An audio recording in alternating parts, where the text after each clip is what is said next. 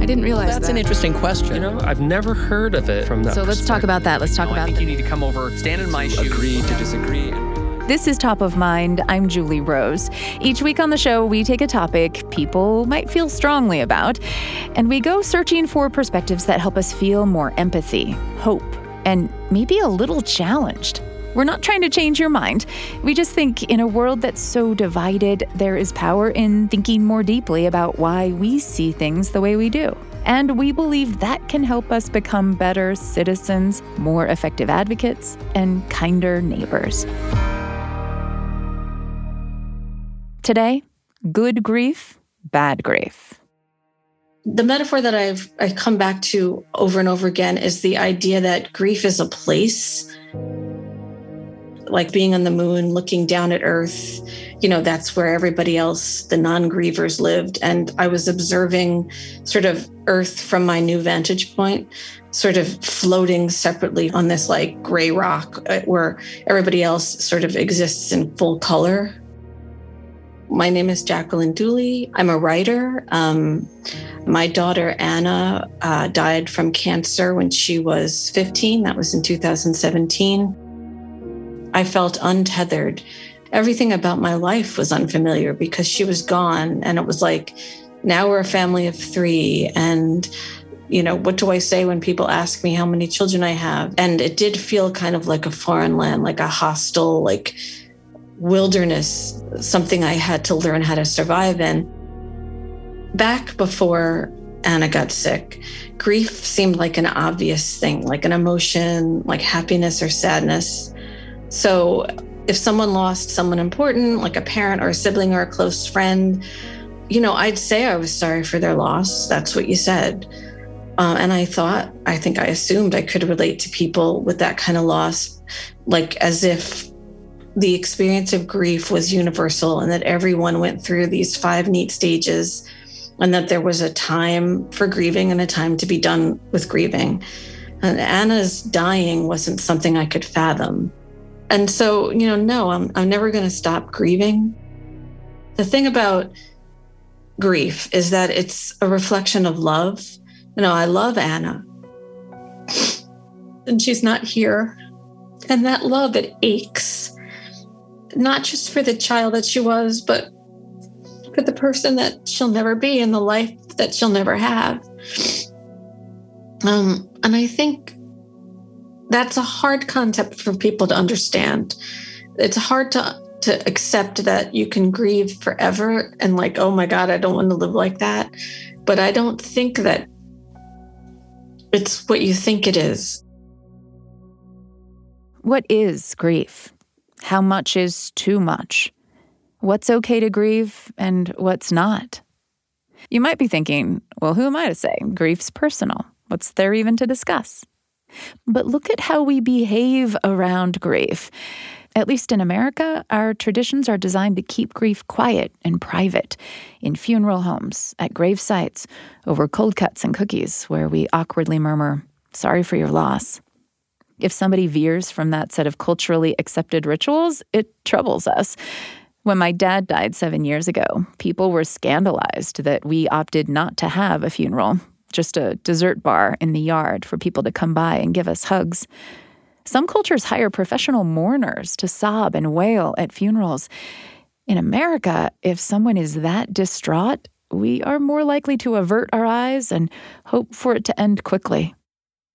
Speaking of quickly, if somebody is still intensely grieving months after the loss, they're likely to be hearing a lot of, it's time to move on. We have this idea that we're meant to go through the 5 famous stages of grief as quickly as possible and in proportion to the loss.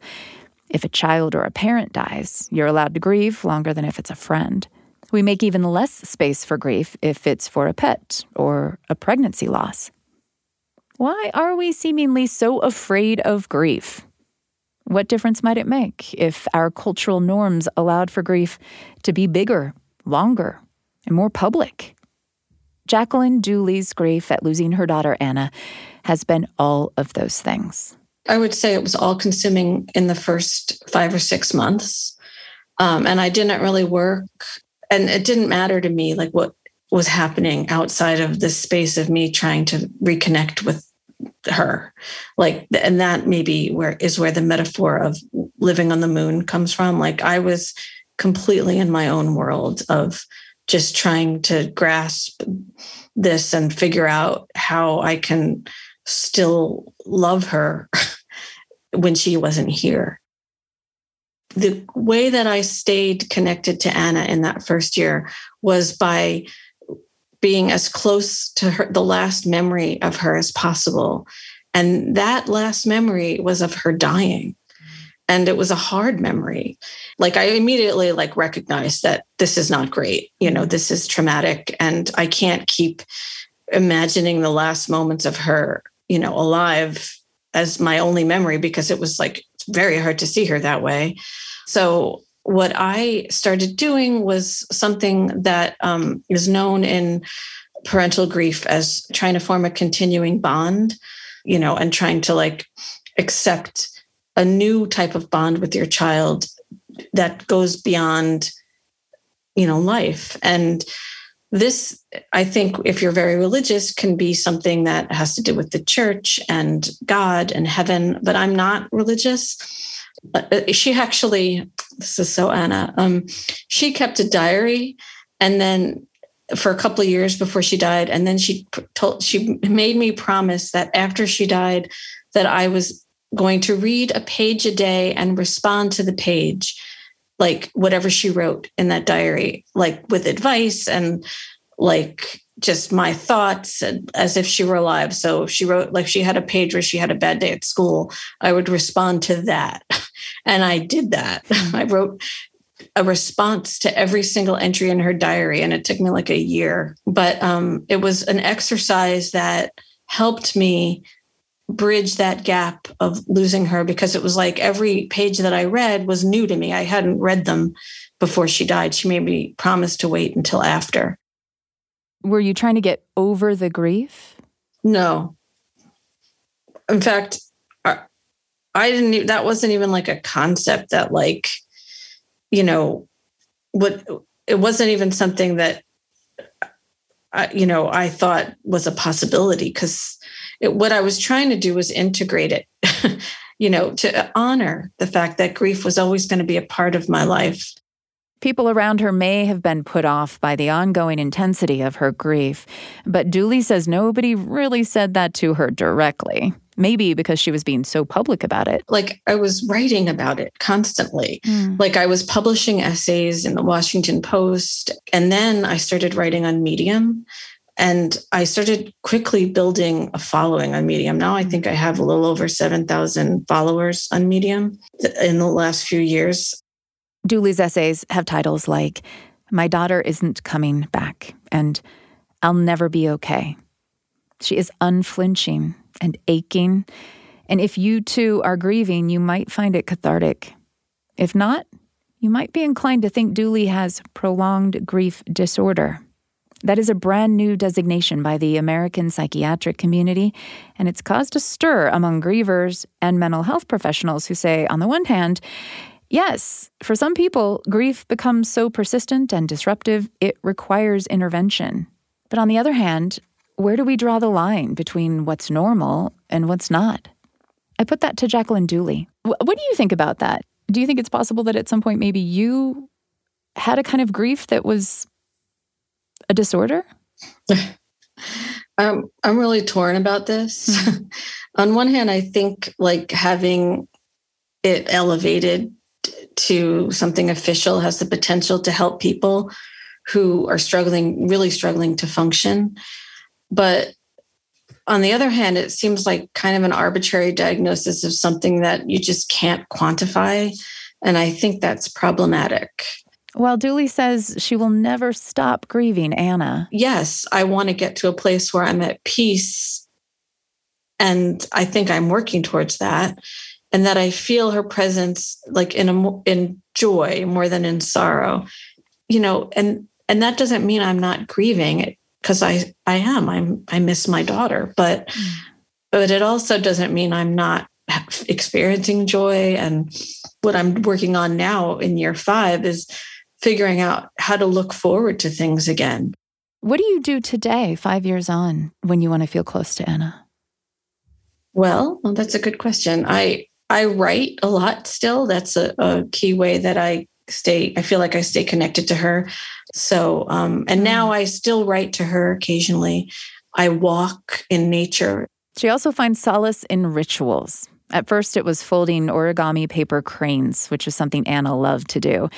More recently, Dooley has been drawn to a ritual associated with Day of the Dead celebrations, which she learned about from the movie Coco, I hate to admit. Since then, I've created an altar for her every year. That is a really special ritual that I don't think I'm ever going to give up, to the point where I started planting marigolds, and so that I have fresh marigolds, which miraculously seem to survive through November in New York. And I put them on her altar with candles and a picture, and really feel like I just take that day to really think about her spirit being close to me. So that helps. You can find Jacqueline Dooley's writing about Anna and grief and other things at jacquelinedooley.medium.com. Okay, be honest for a moment. Do you think the grief she described is okay? If she were your friend, what would your conversations with her be like? The fact is that many of us, and I am right here in this boat, kind of like that our culture expects people to keep their grief contained so we don't have to confront it in others or even in ourselves.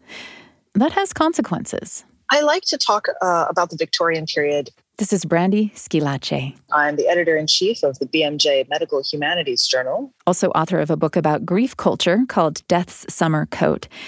She says the Victorian period is important because just 150 years ago, Queen Victoria gave mourning a new look when her husband Albert died. She wore what are called widow's weeds or mourning clothing for the rest of her life, basically flouting this concept that you have to stop mourning at some point. And, she made it part of her persona. And so you had this grieving queen who was queen for a very long time. And they had a very, very well-developed mourning ritual culture. And that means what you wore, the jewelry. There was a lot of mourning jewelry made, memento mori. People did hair art from the dead and they would wear it as jewelry. If you walked into a home and the mirrors were covered, or there was black garland hung, or people were wearing black, and it even mattered in terms of not just the color black, but the material. All of this was about showing the world outside that you were grieving inside. These days, it's more like people want you to hide your grief or shrink it, or don't talk about it. You're going to work. You got to, quote, get back to normal. Where in the Victorian period in England and also in America, there was a much greater sense that you shared that culturally. You wore a marker of grief saying, this is something I'm going through. And what that means is you also, even if you were not grieving, saw evidence of grief happening all around you in a visual way. It wasn't just that grief was visible and acceptable, it was also common. There was a greater expectation that people would be grieving in the era before modern medicine, where one of the reasons people had so many children is that very few children made it to adulthood. You realize that almost every family that you would encounter would be going through some kind of grief. Now today, thanks to modern medicine, lots of death is avoidable, and far fewer of us have encountered it up close. Most people who are not in the medical profession or a soldier or an EMT, something like that, have not seen a dead body outside of an already prepared casket in a funeral home. And there's a sense in which you have been divorced from that. Someone else has turned that person into an object before you got there. But have you ever seen someone die, or been there when they died, or watched the body after they died, or prepared them for burial after they? These are things that are that we just don't have because other means of taking care of that have been arranged. And so medicine, by keeping us alive, by sanitizing and screening us from death itself, all good things, have also meant we've become further and further divorced from the realities of death. And so the further away you get from something, the scarier it is, right? Because you haven't looked it in the face. And so if death is alien, grief is scary as well? I think it's largely we just don't have a path through it. Who has plotted you a course through grief? So I don't think that grief is scary. I think it's unknown and is like a big forest, and no one knows there's no good path markers. No one knows how to get through it. We used to have rituals for that. Rituals like wearing mourning clothes, or weaving a lock of your loved one's hair into a piece of jewelry, or having a photograph taken of your dead loved one. As though they were living. Like posed, eyes open. Yes. Often in a scenario, almost like in at a doll's tea kind of thing. And so there's a lot of reasons for this. One is that photography was very expensive, and we just have no concept of that in the age of smartphones. People often didn't have enough money to, say, photograph their babies. Often the only photograph you would ever have was on your wedding day. So if someone had just lost a child and they didn't want to forget what they looked like and they wanted to have some keepsake from them, they would pay to have the photos done. Sometimes they were photoed as though they were sleeping, or even in coffins as though they were deceased. But frequently, in lieu of having those charming childhood and baby photos, they would recreate scenes occasionally with their living children, and they would sit at a tea table together or in matching outfits, but one of the children would actually be dead. I think all of us would want some kind of keepsake. It's just that we have much easier access to it today. So it only seems odd because of how they had to go about it. But most of us enjoy looking at the photos of people we love, even when it's painful. And it can be part of the grieving process. It helps you realize that they live on in your experiences of them. And as often as you revisit those experiences, the more it seems it helps them live on. There's a form of this memento mori photography going on in America today when a child is stillborn or dies shortly after birth. A photographer will be summoned discreetly to the hospital to capture a few tender shots of the baby, swaddled and serene. But unlike in Victorian times, a modern family is unlikely to display or share those photos, lest they upset the death and grief phobic among us. As grieving rituals in America have become more sanitized and prescribed over the last century, Brandy Schillace says we are missing out on the healing that can come from creating new rituals or adapting old ones to meet our needs. One of her favorite examples is the sky burial practiced by some Buddhists in Tibet. Essentially, what they're doing is they're taking the dead and they ritually dissect them, and they feed the bodies to birds. And that really makes people uncomfortable frequently. But it's not done in a kind of hackneyed way. This is a very, very practical thing. Tibetans live where there's no trees to burn and the ground is too cold to bury people in. And it's also part of their religious understanding that you're returning things to the cycle of life, and that's a really important part of it. But that ritual of returning, they're physically returning. It's not just putting someone in the ground, but physically returning it to another living being and to help those beings live on is something that is part of their religion. It's part of their culture. It's part of their grieving process. These practices evolve for practical reasons. The Tibetan Buddhists didn't start off going, I think we want to feed our dead to the birds. It was more, we live in a place that requires us to work around some obstacles. And this matches well with our understanding of life and our connection to the earth. Here's another more modern example of a community adapting its rituals out of necessity. It's from Cambodia in the late 1970s under the Khmer Rouge. The Pol Pot regime killed many, many people, and they were killed in brutal ways, and they were dumped into giant pits, and there were these mass burials. Nearly a quarter of Cambodia's entire population was murdered or died from starvation and poor medical care in the span of just 4 years. And that trauma was compounded by their inability to grieve properly. In traditional Cambodian culture, you would want the body to be with you. You would chant over them, and you would say prayers, and you would sort of commune. And that couldn't be done because you didn't know where the bodies were. And so people felt really, really like, oh, they're not going to be able to proceed through to the afterlife. There's a real disruption in their sense of culture, and it stultified their grief. So they created new rituals. They created rituals where you could do the same thing over a photograph or over something they had owned. And that's an entire culture going, we need to fix a broken ritual problem and we're just going to create new rituals for that fit in with our understanding of things. And so I think that's really powerful. Squillace says she thought a lot about that example during the COVID-19 pandemic, as so many millions of people were at a loss for how to mourn when even the most basic ritual of a funeral gathering was impossible. The rise of the Zoom memorial service offers an inkling that the pandemic may have created an opening to start reimagining what grief looks like. For me, the lesson is grief has never been static. It isn't static now. And you don't have to grieve in a specific way, but we all should be encouraged to take that journey, not to avoid the forest of grief, but to be willing to go in and hack paths out for ourselves and to do it communally. Brandi Squillace is editor-in-chief of the BMJ's Medical Humanities Journal, and her book is Death's Summer Coat, Our Strange, Unsettled History of Mourning. Thank you so much for taking time today. Thank you. It was wonderful to be here.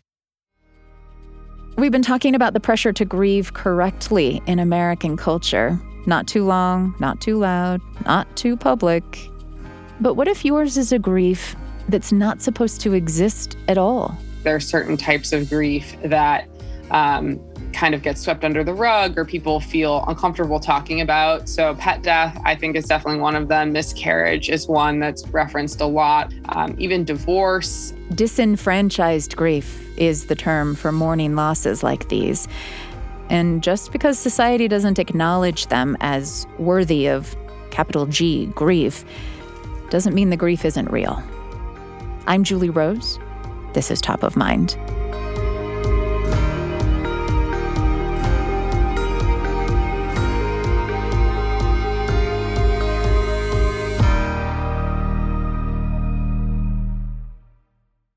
There is a dog, cat, bird, hamster, or other kind of pet in at least half the households in America.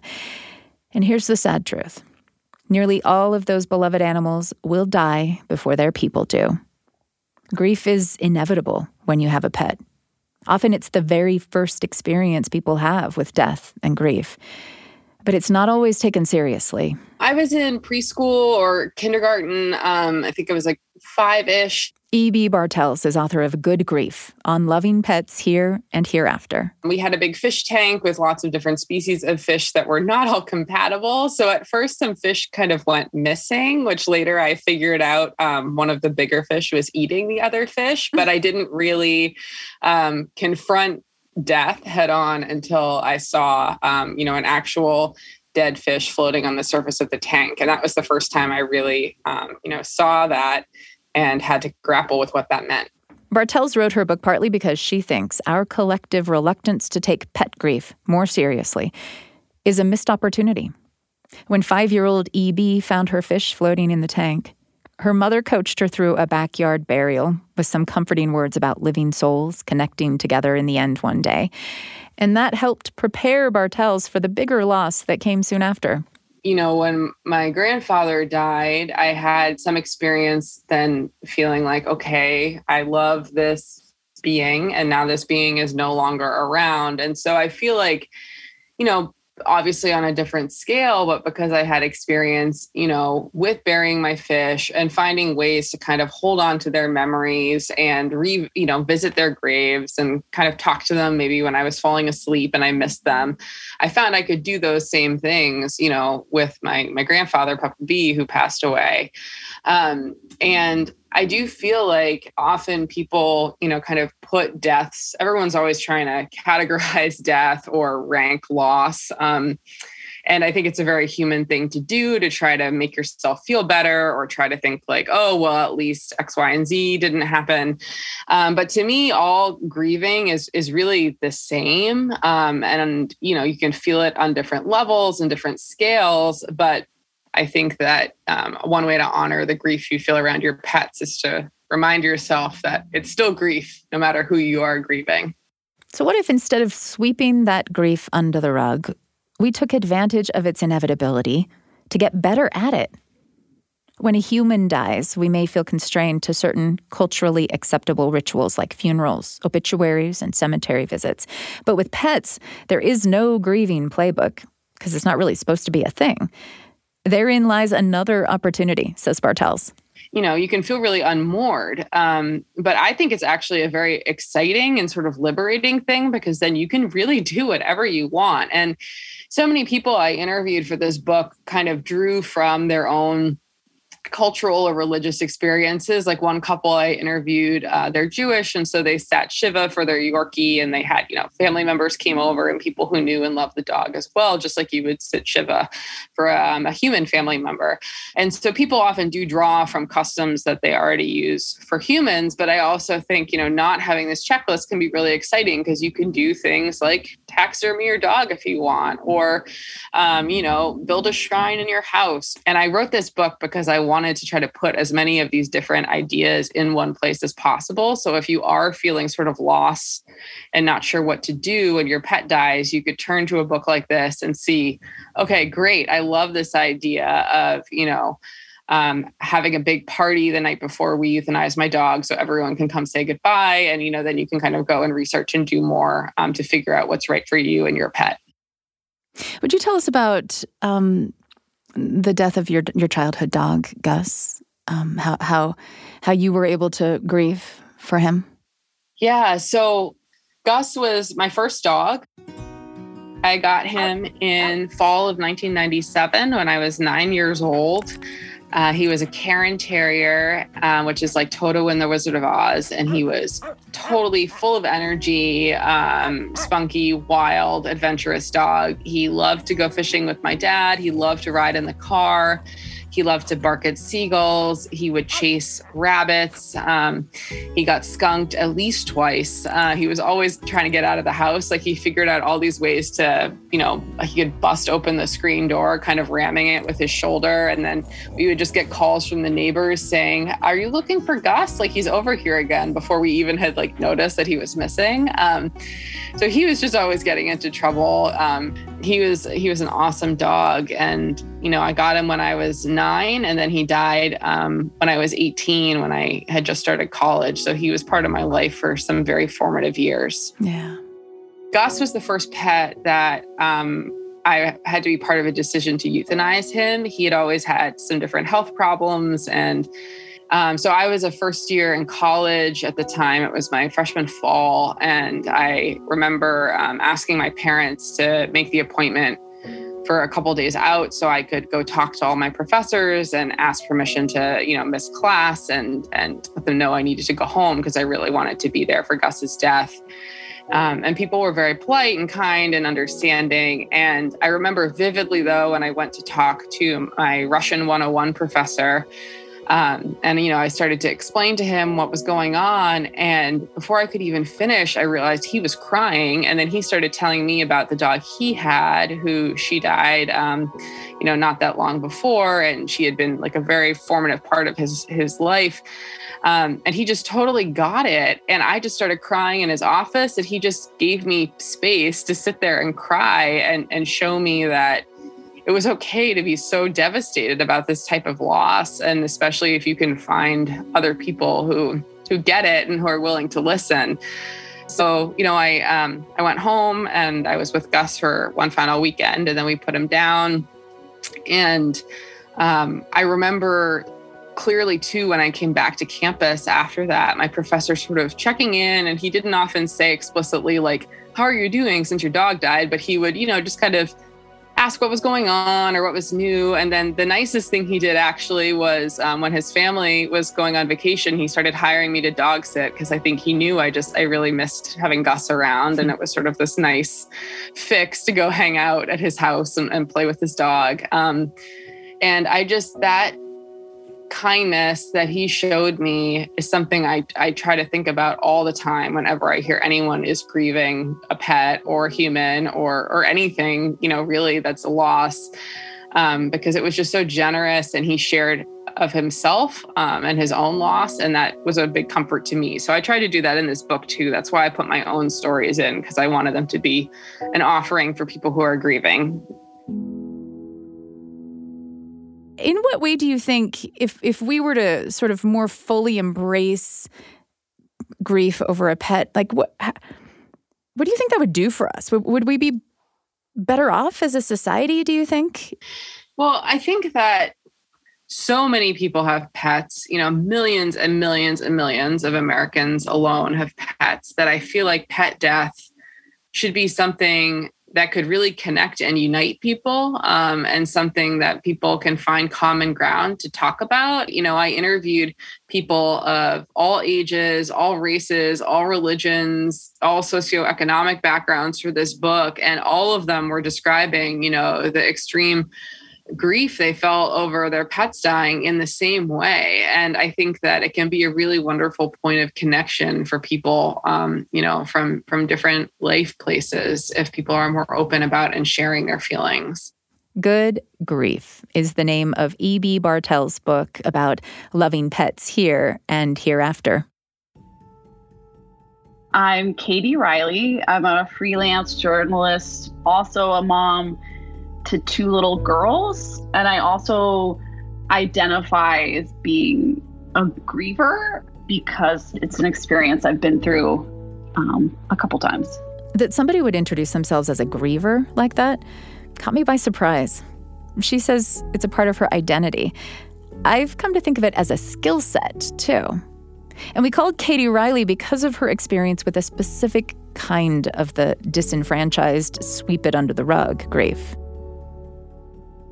So it was probably 2 to 3 years ago. We got pregnant again. The timing felt very idyllic in terms of kind of 2 years between the kids. And our first pregnancy had been very easy. I had a suspicion that maybe the pregnancy wasn't going as well.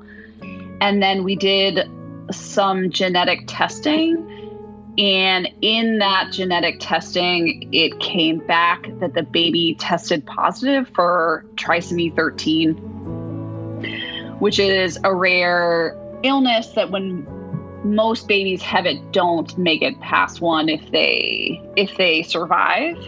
So we had the ultrasound and the baby had already passed. I think I was like 13 weeks. They were devastated.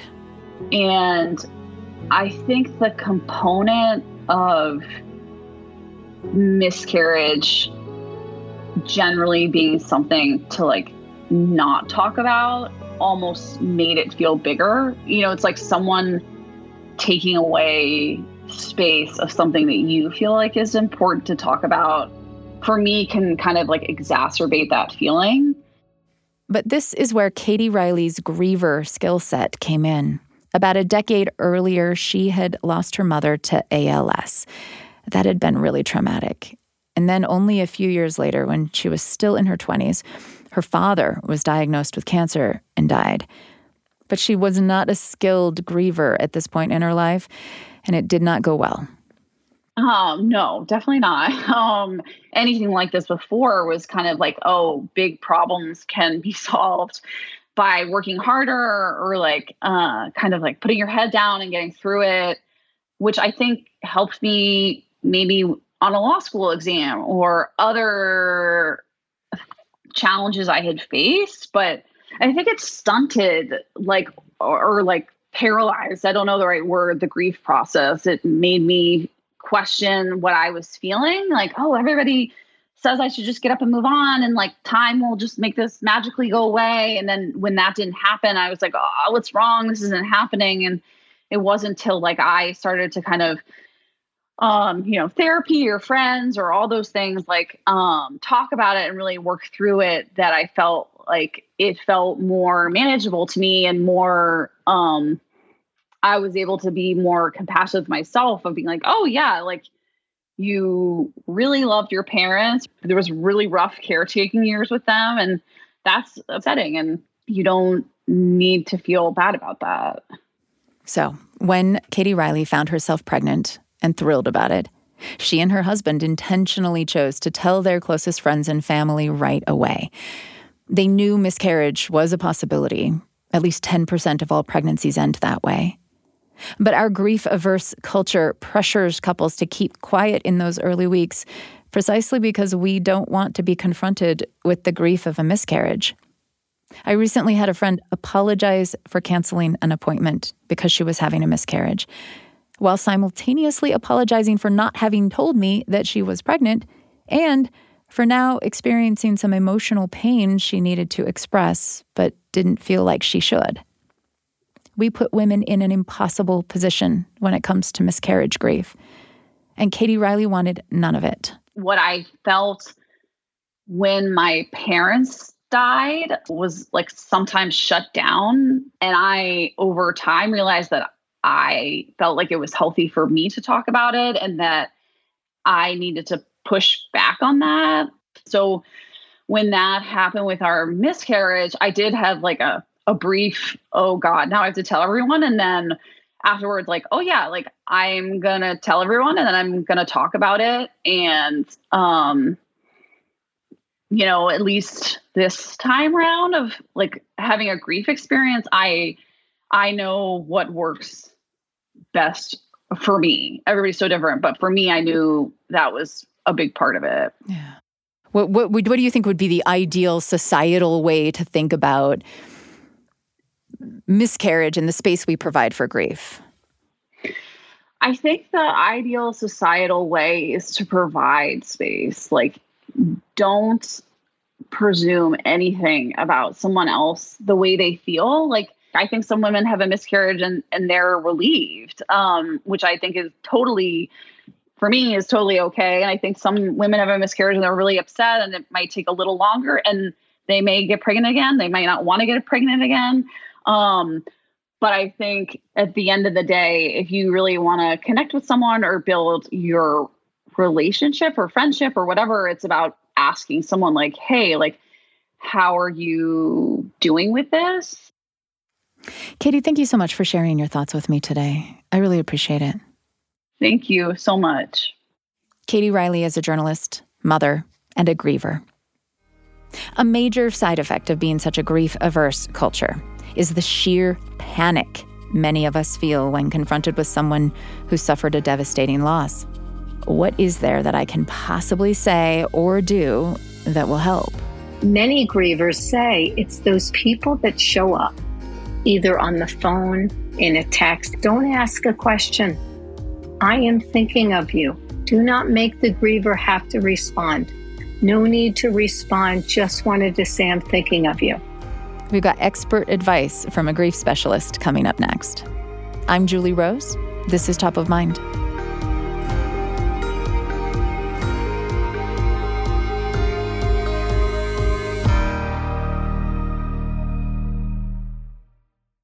Let's start with what not to say. Do not say they're in a better place unless the person said it. Don't say, I know exactly how you feel or I know how you feel. You don't, even if we've had the same losses. This is Lisa Athen. She's a grief specialist and founder of a support community on Facebook called Grief Speaks. Don't tell the person, they're given what they can handle. Don't tell the person, what, it's for the best. Don't even say at least they're not suffering. Don't say anything, as Brene Brown says, that starts with at least or minimizing. Instead, say, I'm here for you. I'm wondering what's the hardest part for you. If you can think of anything specific I can do for you now, I just want to be here for you. And you can say, I don't know what to say. And many grievers really appreciate people being honest, saying, I have no words for you. And they'll say, of course you don't. But I so appreciate that you showed up.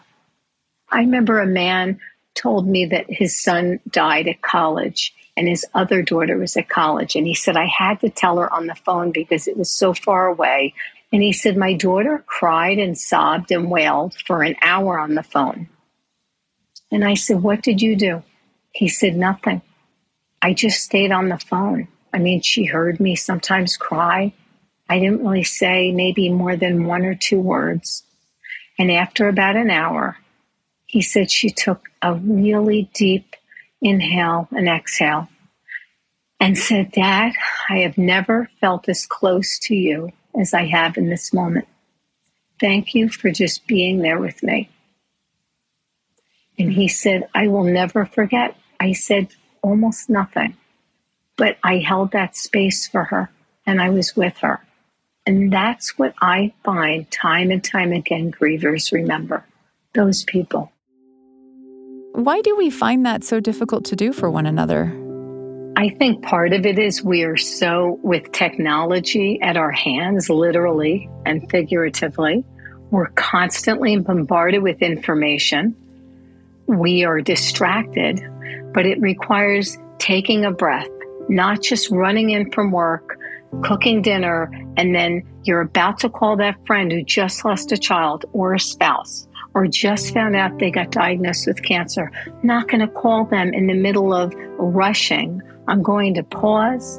I'm going to breathe. I'm going to center myself. I like to put my hand on my heart for 10 seconds. They say that releases oxytocin, that calms us.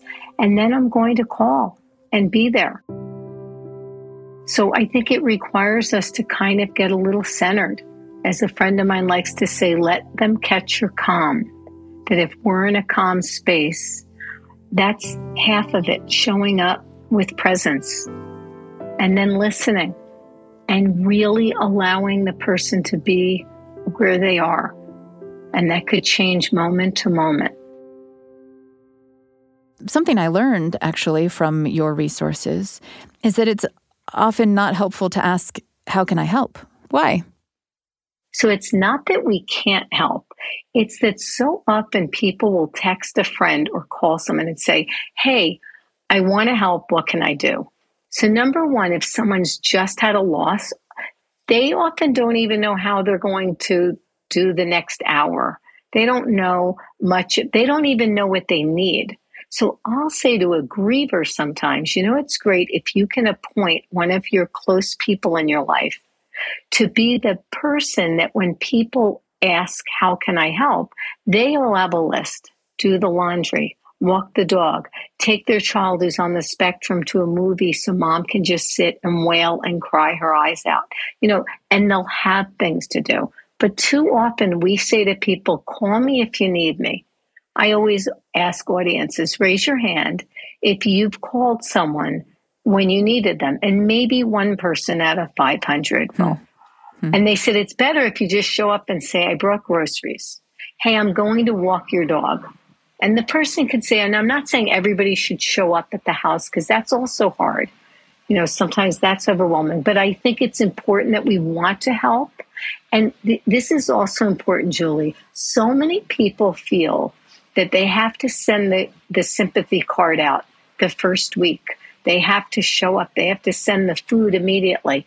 So many people do that. What the griever really needs is 2 weeks later, a month later, 6 months later. And sometimes people will say to me, I feel I shouldn't send the card. It's too late. And I'll say, no, it's not too late. As a matter of fact, grievers will say, I couldn't even really read them in the beginning. It meant so much that somebody was still thinking of me. How long does a person who has experienced a loss need someone to come and just sit and listen? Is that really a first couple of weeks after the loss thing? I think that's so individual. Some people need somebody in the beginning, the first few days and weeks, to really be with them, support them. I work with a lot of people who've lost children, and now it's a child's birthday coming up next week, and they're at work, and they're very aware. So they need a manager, a boss, a colleague who knows how to just come and sit and say, I know next week's going to be tough. How can I help in terms of your workload? Is there anything that I can do for you? Many people will say we grieve forever. I lost my mom 29 years ago. I think about her a lot. I lost my dad about 7 years ago. I don't think one day we wake up and say, I'm over them. I do think, though, everyone has different needs. And also, some of us have really great support systems in our life. And not everyone needs to go to therapy. So, but is there a point at which those feelings, Like they're supposed to subside at some point. Absolutely. Okay. So if you have a loved one who's experienced a loss and, maybe 6 months, a year on, they're still crying a lot every time they mention the person, or whenever, you're doing this sort of sitting with them, and it's still a lot of the same things you were hearing in the first weeks and months. At what point do you become concerned about helping someone you love experience grief in a healthy way? I think it's always helpful to encourage that person. And often that griever will even acknowledge, I can't get off the couch, or I'm stuck. I can't enjoy anything. So what do you say? You encourage them to join a support group, to seek out somebody who specializes in grief. Sometimes people need trauma therapy because when it's sudden and shocking, a violent death, that the person's not grieving immediately. They're in shock. They can't process it. Everything that they knew life to be is not what they thought it was. Yeah. And it takes time. And a lot of those people will say to me, I'm finally really grieving now, and it's been 6 months or a year. As time has gone by, they've done things to help themselves feel safe or with a professional. And now they get to the grief part, the missing, the yearning that they couldn't even experience early on because they were so much in the trauma and shock. That's all such great advice. Let's talk a little more about what to do if you're the one going through grief. So if we talk now about how to do right by ourselves. I love that. So one thing we can do is we can be honest. So when we have a loss come up, death losses we're very aware of those losses, but there's a million other losses that happen throughout the day. Maybe you're at work. I remember a couple of times I was at work, something came up, and I thought, if I was home right now, I would just let myself cry or call a friend, but I can't. I have to finish what I'm doing at work. So first thing I do is acknowledge that I have grief, I have some pain, emotional pain, and I'll say to myself, I promise later when I get home, I'm not going to desert myself. That's a mistake we make.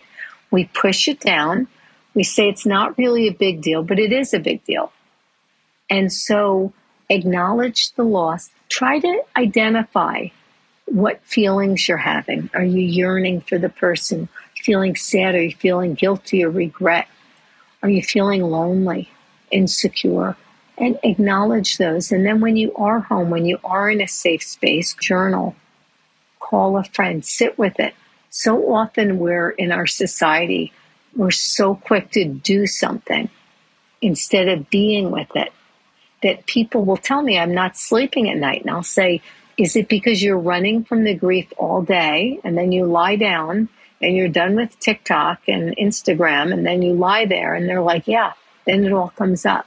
How am I ever going to move past or move through to a place where I'm not feeling those feelings so intensely if I'm focusing on sitting with them? That's a great question. There's a book called Grieving Mindfully. And in it, they say people are so afraid to kind of give permission to the grief, to be with the feelings as if the feelings will overtake you. On the contrary, when we notice, when we breathe, like breathing is such a great thing I do with all my clients and teach them to take a deep breath, slower exhale. You're breathing, you're in this moment. Well, our feelings are kind of like the breath. They come in, they leave. People will say, if I start crying, I'm never going to stop crying. And I say, do you know anyone that's never stopped crying? Like, we really are afraid. Or if I let the anger out, it'll never stop. So if we learn to be with it and just notice it, we'll also notice it shifting. And over time, the feelings will come up. They may be as intense or a little less intense, but less frequent. And as I said, special days, holidays, something reminds them, it comes up. And then they learn, hand on their heart or breathe. It's okay. I can get through this.